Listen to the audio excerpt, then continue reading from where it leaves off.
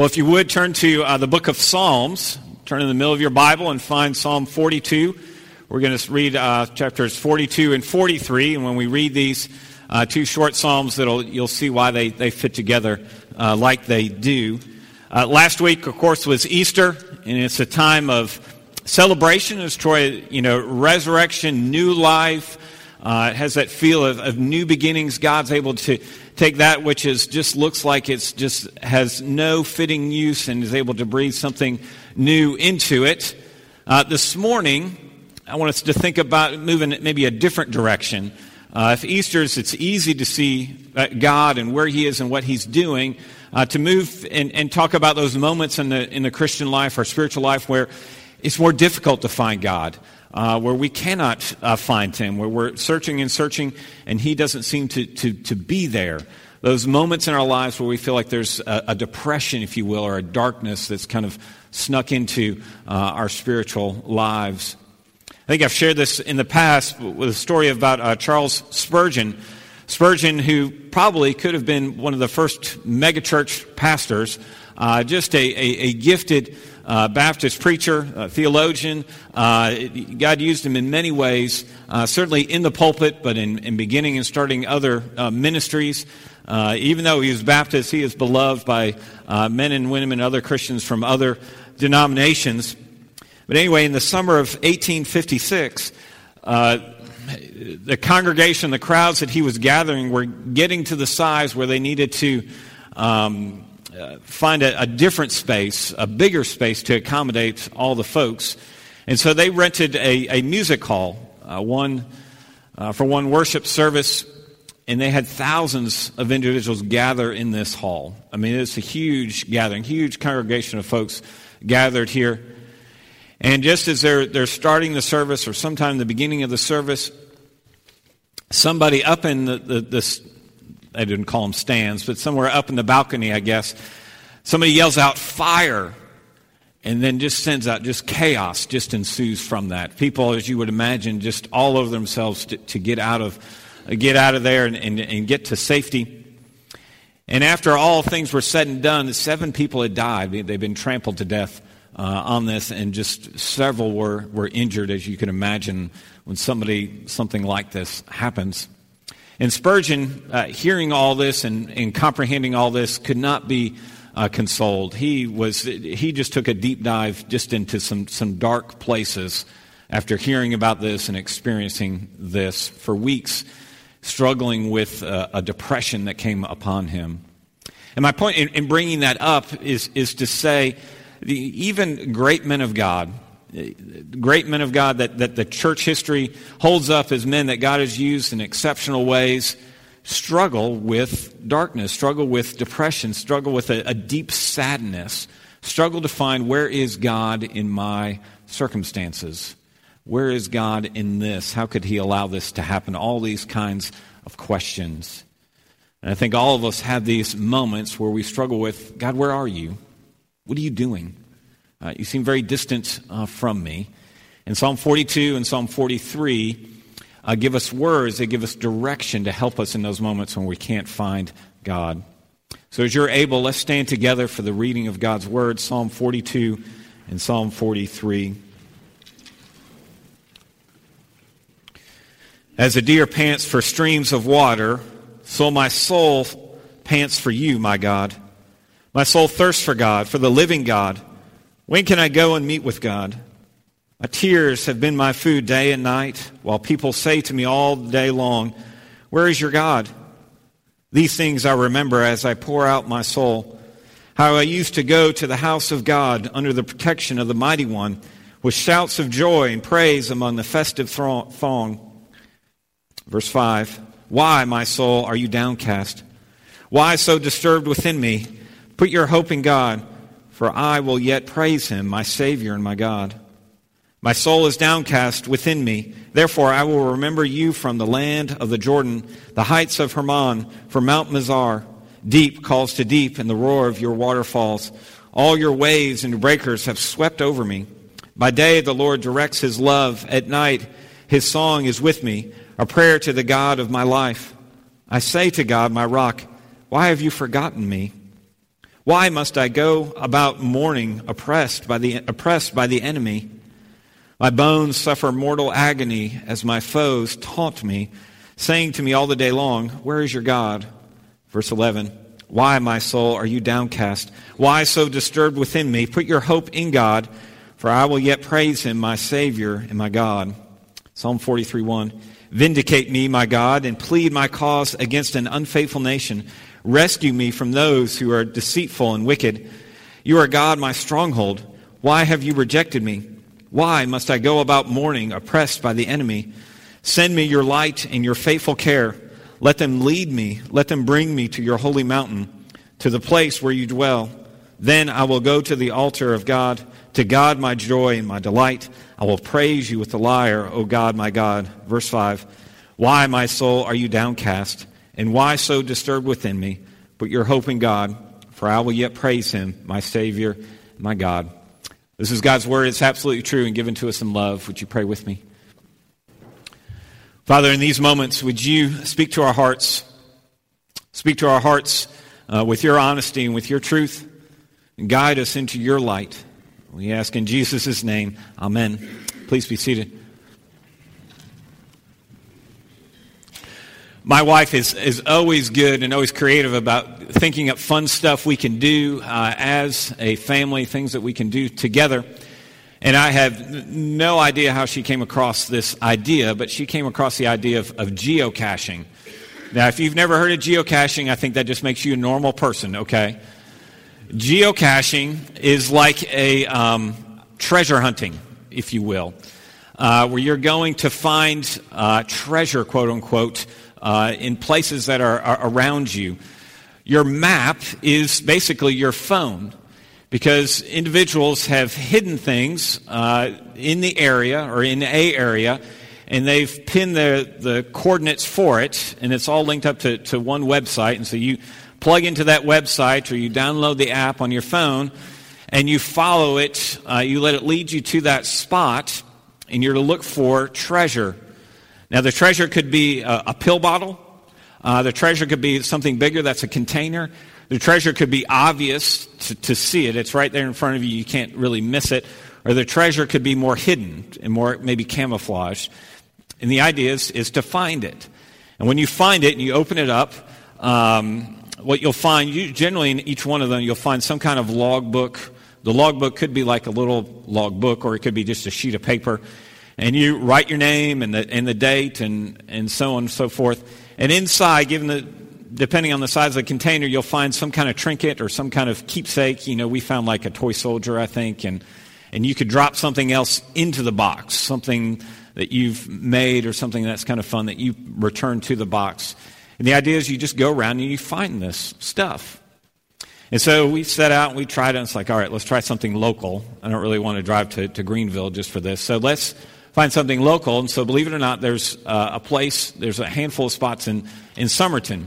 And so we head on down 301, and there's one treasure just before you get to 95 there. And we found that one pretty simple. It was just a little pill box, and we signed our name in the little log book and folded it back up and put it back in. So feeling very confident, we went out and let's go find some more things. And so we kept going, and we go deeper into Somerton, and we were led to the King Cotton Hotel, the old King Cotton Hotel. Now, by old, I mean not like it's still functioning, been around for a while old, but old like it's deserted and you don't want to go there late at night kind of old kind of place, okay? No windows, the roofs are caving in. If you're on the run from the law, maybe it's a good place to go, but not to like hang out on a family trip, okay? So we pull into this hotel that doesn't look like a hotel now, and the only clue was that you don't go inside the hotel, but it's outside of there. And so it's supposed to be a small container, and they say that it's easy, okay? They give you levels, easy, hard, mid-hard, not very hard. Ours was easy. Supposedly it was easy. I still think somebody took it. So we're looking over and back and forth. I mean, we've got 4 sets of eyes looking for this treasure, back and forth, searching for this, trying to find it, not going into the hotel. Of course, we went into the hotel to check it out. How could you not resist that? But we still could not find it. We searched and searched and searched, and we could not find it. Now, the reason I bring that up is because sometimes that's kind of descriptive of our spiritual lives. We are looking for God, looking. He feels like he should be obvious. It feels like he should be clearly there. It should be easy to find him, so to speak. But he's not. It's a struggle to find him. It's a struggle to see him, particularly in the context of our circumstances, the things that we're struggling with. Often we look around and we look at everybody else, and they're like, wow, that God's really doing something in their lives and their lives and their lives. I can't find him. I don't understand it. I don't see him right now. And Psalm 42 and Psalm 43 help us. Certainly they give us words to pray and to understand when we hit those dark moments, those moments of deep sadness, even a depression, to struggle to find him. And the psalmist here helps us, and I think shapes us and gives us some words. So here's what I want to do with this passage. Talk about it in three points. I want to talk about the causes of what I'm calling spiritual depression, or sadness, or struggle to find God. The causes, the symptoms. Sometimes I think we had the disease, so to speak, of not being able to find God, and we don't even know it. And then we'll talk about the cure. How do we respond to it? What do we do about it? So first, the causes. I think the psalmist here lists various causes of his struggle to find God, or of his struggle with spiritual depression. The first one is this: he's not where he wants to be. He's not where he wants to be, meaning he's far from the place of worship. You look at verse 2, for example. He says, when can I go and meet with God? He's talking about the temple. He's talking about the place where God fully dwells, where God especially dwells with his people. He's not able to be there, and it's having an effect on him. Now, we don't know why he is away, but we do know that he is away, that he's out of pocket, so to speak. You look at verse 6, it seems that he's north of the Sea of Galilee at the source of the Jordan River, which doesn't really mean much for us today, but just to say that he's away from and he's prevented from being in this place where his spiritual life is so enriched, where he's able to connect with God and know God more fully. Now, is God completely absent from him? Can he not connect with God? Can he not pray to God even though he's at the temple? Yes, he can do all those things. But there was something special about being in that house of God where he's able to see God more fully and more richly. And he has that experience of God there. Now, for some of us here, there may be times where we're in a new stage of life, a new situation, or we've even moved to a new place. And the old place is gone. The old stage of life, the old situation of our life is gone. And that was special to us because we really knew God then. We were in a place where we were comfortable. We had our Christian friends. We had a place that we enjoyed worship, and we really connected with God. And now, for some reason, that's gone from you. It's not there anymore. It's been removed. And because of that, there's a struggle spiritually in your life. You're struggling to find God. God feels distance from you, and there's a deep sadness about you because of that change. The second reason, he's feeling useless. The author is feeling useless. James Boyce makes a good point that the cause of his drought or the cause of his depression is the feeling of being useless. He's missing out on his calling, so to speak. These two psalms are written by the sons of Korah. And you ask yourself, well, who are the sons of Korah? They're Levites. They're musicians. They were responsible for the music in the temple, the music in the sanctuary. That was part of their job. That was part of their role to provide that for them. And this author is not able to do that anymore. It's been taken away from him for probably a brief period of time. He's not able to engage and be used by God like he's been gifted to do. And the application is simple for us. You know, that maybe we're in a spot in our lives where you don't feel useful. You don't feel needed. You don't feel wanted. Your gifts aren't being used like they once were because of the new stage of life or the new circumstances or the new demands on your schedule. You feel useless. Third one, taunting. You look at verse 3 and verse 10, it's obvious to see that people are making fun of him, and that's contributing to his spiritual drought and his need to find God. They say out flatly to him, "Where is your God?" It's like they're saying to him, God doesn't seem to be a big deal. I mean, you say he's a big deal. You say that God's able to do this and able to do that, and he's a God that is like this and like that, and yet you're struggling, and yet God doesn't seem to be hearing you. Where is your God? You say God loves you, but he's not doing anything. He's not answering your prayers, and he's suffering these taunts that he hears from his enemies around him. Now, we may not have people screaming in our ears, so to speak, and taunting us like this, but we do have that unseen voice that can whisper in our ears, that can sow doubt, that can sow confusion. Where is your God? Your God says he loves you, and yet you're suffering this. You pray to him, but he doesn't answer. He must not be there. You hear this voice of doubt, this speaking of lies into us that drowns out the truth and reality of who God is. The next one, the last one, or next to last one is overwhelmed. In verse 7 it says, "Deep calls to deep at the roar of your waterfalls. All your breakers and your waves have gone over me." We're not sure what is going on. Again, we're not sure of the specific circumstances of it all, but it's clear from verse 7 that he's feeling what? Overwhelmed. And he talks about these waves. This is not like waves at a park, wave pool. This is not waves at the beach, but this is huge waves that are overwhelming to him, that are drowning him out, that are pulling him and taking him to places that he does not want to be. He's feeling overwhelmed by his circumstances. And I think this is easy for us to identify. Sometimes we get into places where we feel just overwhelmed. We're struck with a problem that we cannot solve. We're struck with a health condition that we just cannot take with just a couple pills. We're struck with a relationship that doesn't have any simple solutions. We're stuck with a financial problem that needs more attention than just a couple extra hours of overtime. We feel overwhelmed by things, and it leads to a spiritual dryness. The last one, forgotten. In verse 9 and in verse 2 of chapter 43, he feels rejected. You put yourself in his shoes and think about what he is thinking, and think about what he is dealing with in his circumstances, and how are you going to feel? God, you know I'm in this situation. You know I thrive when I'm in the temple. You know I thrive when I'm doing what you've called me to do. You know I thrive with this and with that.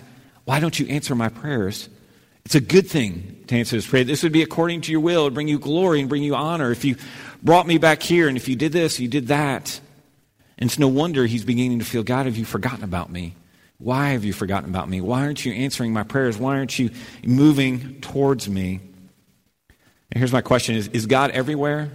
Yes, we know he's everywhere. The Bible is clear that God is everywhere present. The psalmist wouldn't be praying like this if God was not everywhere.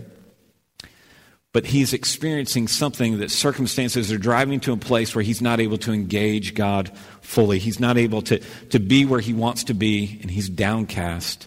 He's depressed. There's a deep sadness. There's a weightiness upon him where he's praying like we saw in the beginning, God, I'm thirsting for you. It's not something cute. It's not something quaint, but it's a deep desire that he has for God, and it's not being fulfilled.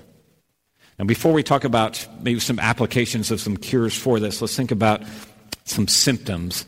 And these symptoms come to us from a Christian author and pastor named Paul Tripp. And he gives us 4 or 5 things to be on the lookout for in our own lives. And I encourage you as we go through this just to kind of do a mental examination, if you will.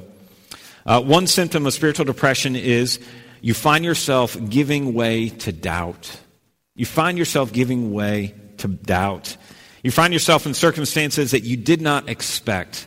All of us have expectations about what the future is going to hold for us. And when those things don't pan out, when our dreams don't come true, when our expectations are not met, we begin to wonder, where are you? We hate to wait. We do not like to wait. And because things are not happening now, they're not happening quickly, God is not responding to us, and we have to wait, and we have to trust him, we hit those moments where, God, Maybe you're not real. Maybe you're not going to do this. Maybe you're not thinking about me. Maybe this is the new normal for me, and we give way to doubting his love because he's holding back or because we're having to wait. The second thing is you find yourself giving way to anger. You find yourself giving way to anger. When you don't get what you want, what's our response? It's anger. Maybe not road rage kind of anger, we're lashing out, but just kind of a deep sense of frustration.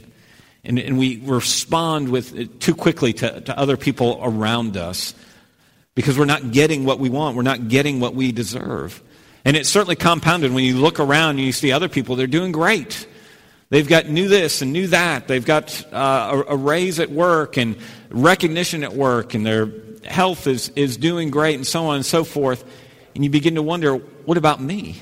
I deserve that too. We get angry about it because of how circumstances are dealing with us. The third thing is you find yourself giving way to discouragement. You find yourself giving way to just a discouragement. And this is how discouragement plays out in our head. If only blank. If we're asking if only, if we're making if only statements, then we're moving towards discouragement. What if blank? What if this happens? What if this doesn't happen? What will happen if blank really comes true? What will happen if this is the new normal for me? What happens if my worst nightmare comes true? We start to think, what if God does not answer? What if he doesn't answer this week, this month? What if he answers in a way that I'm not prepared for? What if we give way to discouragement? It sneaks up on us. It brings with it doubt and worry and anxiety, and puts us in a place of just spiritual darkness, spiritual depression. Number 4, you find yourself giving way to inactivity. And by inactivity, I mean spiritual inactivity. Spiritual things just don't seem worth it to you anymore. God feels like he's not meeting with you, so why should you seek him? God's not answering your prayers, so why should you pray to him? What's the point? You feel like God has forgotten about you, and so it just leaves you to doing nothing. And the last one is this, closely on its heels. You find yourself lacking joy. The promises of God that once struck you, that appealed to you, that the hymns that just really captured your heart and captured your mind and your emotions, and just with a deep delight in God, they're just flat. They don't mean anything to you. It's just white noise. It means it just goes over your head. It carries no weight and influence in your life. You find it easy. It's just easy not to pray anymore. You don't even notice it. You just stop praying. It's easy not to read your Bible anymore. One day you wake up and you realize it's been weeks since you opened up and read his word. It's easy not to go to church. Excuses not to go to church become easier and easier to make, and it's easier to justify those things. Even if you do come to church, you just go through the motions of it because you have no joy. You're just there mechanically. You've kind of distanced from people. You're not really engaged. You're singing, but you're not really singing. You're praying, but you're not praying. You're listening, but you're just ready to go. You're just going through the motions because there's no joy in it. Now, if these are the symptoms, these are the causes, how do we respond to this? What do we do when we see these things happening in our lives, in our spiritual lives? Well, there's 2 things I want to emphasize. The first one is this. It's public worship. It's public worship. I think the psalmist prescribes this by his desire to be with God's people, to be together with others who worship God and believe the same. Verse 2, he longs to appear before God. Verse 4, he longs to be with the people of God in public worship. And for us, what this means is guarding this block of time, guarding this part of our lives. It means preparing our hearts and our minds to come here. It means not just moving through it in a mechanical way, but coming and entering through these doors ready to engage, ready to hear truth, ready to embrace truth, prepared to just kind of let all the silliness that may be going on around us in our lives just to put us to the side. You engage God. It means choosing to believe. Unbelief is easy. It's easy just to not believe at all. And when you do that, fear caves in, anxiety caves in, worry caves in, and that's descriptive of who you are. The other response we can have is faith, is trusting God, is believing in God, and drawing close with his people. Is church hard? Is church difficult? It is very hard. Maintaining a regular community of God with God's people is very difficult because we're all sinners. We're all broken. We come with our issues, our hearts, our messes in our own lives, and we're all together like this. Being the community is hard, but it's what God has given us. He's given us this assembly. He's given us this congregation to be a part of, to draw strength from, to be encouraged by, to be sharpened, to love one another, to serve one another. And that's the first prescription, if you will. But the one I want to major on, especially the first maybe cure I think that the psalmist gives us for our depression and our darkness is what we see in verse 5, what we see in verse 11, and what we see at the end of chapter 43 as well. You saw the refrain. Why are you cast down, O my soul, and why are you in turmoil within me? Hope in God, for I shall again praise him, my salvation. And what's he doing? What's he doing in that refrain as he repeats that over and over and over again? What he's doing is he's talking to himself. He's preaching to himself. He's saying that you've got to remember truth. You've got to remember your reality. You've got to remember who God is and what it means for you. He's saying, I'm not going to do nothing with my heart. I'm not going to let it slide into unbelief and to slide into worry and anxiety and fear and all those kinds of things. But I'm going to grab hold of my heart with truth, with the reality of who he is, and say, this is what you need to believe. This is what you need to focus upon. If there is a classic book about spiritual depression, it's by Martin Lloyd-Jones, and in his opening chapter, he talks a great deal about Psalm 42, and this is what he says about this application to our lives. He says this. He says, the first thing we have to learn is what the psalmist learned. We must learn to take ourselves in hand. He is talking to himself. He's addressing himself. We must talk to ourselves instead of allowing ourselves to talk to us.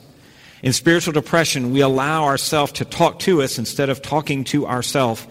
Am I just trying to be deliberately paradoxical? Far from it. This is the very essence of wisdom in this matter. Have you realized that most of your unhappiness in life is due to the fact that you are listening to yourself instead of talking to yourself? So he stands up and says, talking about the psalmist, self, listen for a moment. Then you must go on to remind yourself of God, of who God is and what God has done and what God has pledged himself to do. Then end on this great note, defy yourself and defy other people and defy the devil and the whole world and say with this man, I shall yet praise him, for he is my God. Taking yourself in the hand and saying, he is my God, that you will know his hope, that what you're experiencing now, that is not your new normal, that God is going to change all things, that there is a hope of salvation, the hope that God is a part of your life and is in your life is real and true. And yet some of you sit there and you hear this and you think, I've done this. I pray to him. I pray earnestly. I pray honestly. I hear the truth. I try to remind myself of God's promises, and yet he seems so distant from me. Or some of you hear these things and you wonder, is it worth it? Does God really love that much? Is he really that good? Is he really that gracious? Would he really think about me? Would he really do that in my life? I see how he does in other people's lives, but he really do that for me? Would he really give me that hope, that kind of joy in my life? Let me leave you with this, and then we'll close in prayer. Why you should trust him relates to verse 3 of chapter 43. Psalmist writes, send out your light and your truth. Let them lead me. Let them bring me to your holy hill and to your dwelling. The psalmist says, I know I need his truth. I know I need his life. And I know God needs to lead me and direct me. And this is the hope that I want to give to us. Yes, God does control all of your circumstances. He controls all things. And he's brought you into these circumstances for whatever reason that he has in his infinite wisdom and infinite grace. And those circumstances may be hard. But remember, too, that God was brought into hard and difficult circumstances, that you are not alone in that. We just celebrated it. We just got off a week of Easter highlighting the fact of Christ's suffering, Christ's abuse, Christ's humility, Christ's agony on the cross, how he was forsaken by the Father for us. To remember that he knows circumstances that are beyond our imagination and he endured them. That he went through that darkness for us so that we will never ultimately know the reality of darkness. That we will always be a people of hope. Because the cross says to us what? I love you. I love you this much. Yes, your circumstances may be very difficult. But there is a joy, there is a peace, there is a rest, there is a contentment you can have in the midst of that. I've earned it for you. I've done it for you. Are you willing to preach truth to yourself? Are you willing to rest in that truth? Would you pray with me? Father God, we come to you as people who are weak, who are easily persuaded, who easily give way to discouragement, anger, doubt, fear, worry. Father God, and we ask in these moments that you would give us the grace by your Spirit. Take us and preach to us your truth. The reality of all that you are would be louder and more clear and more fuller than anything else. And that we would know the hope and the joy of being your people. A joy and a peace that goes beyond our circumstances. A life that can be found in you. Give us the grace to struggle well. And to seek you. And to follow you and to trust you. We ask all this in Christ's name. Amen.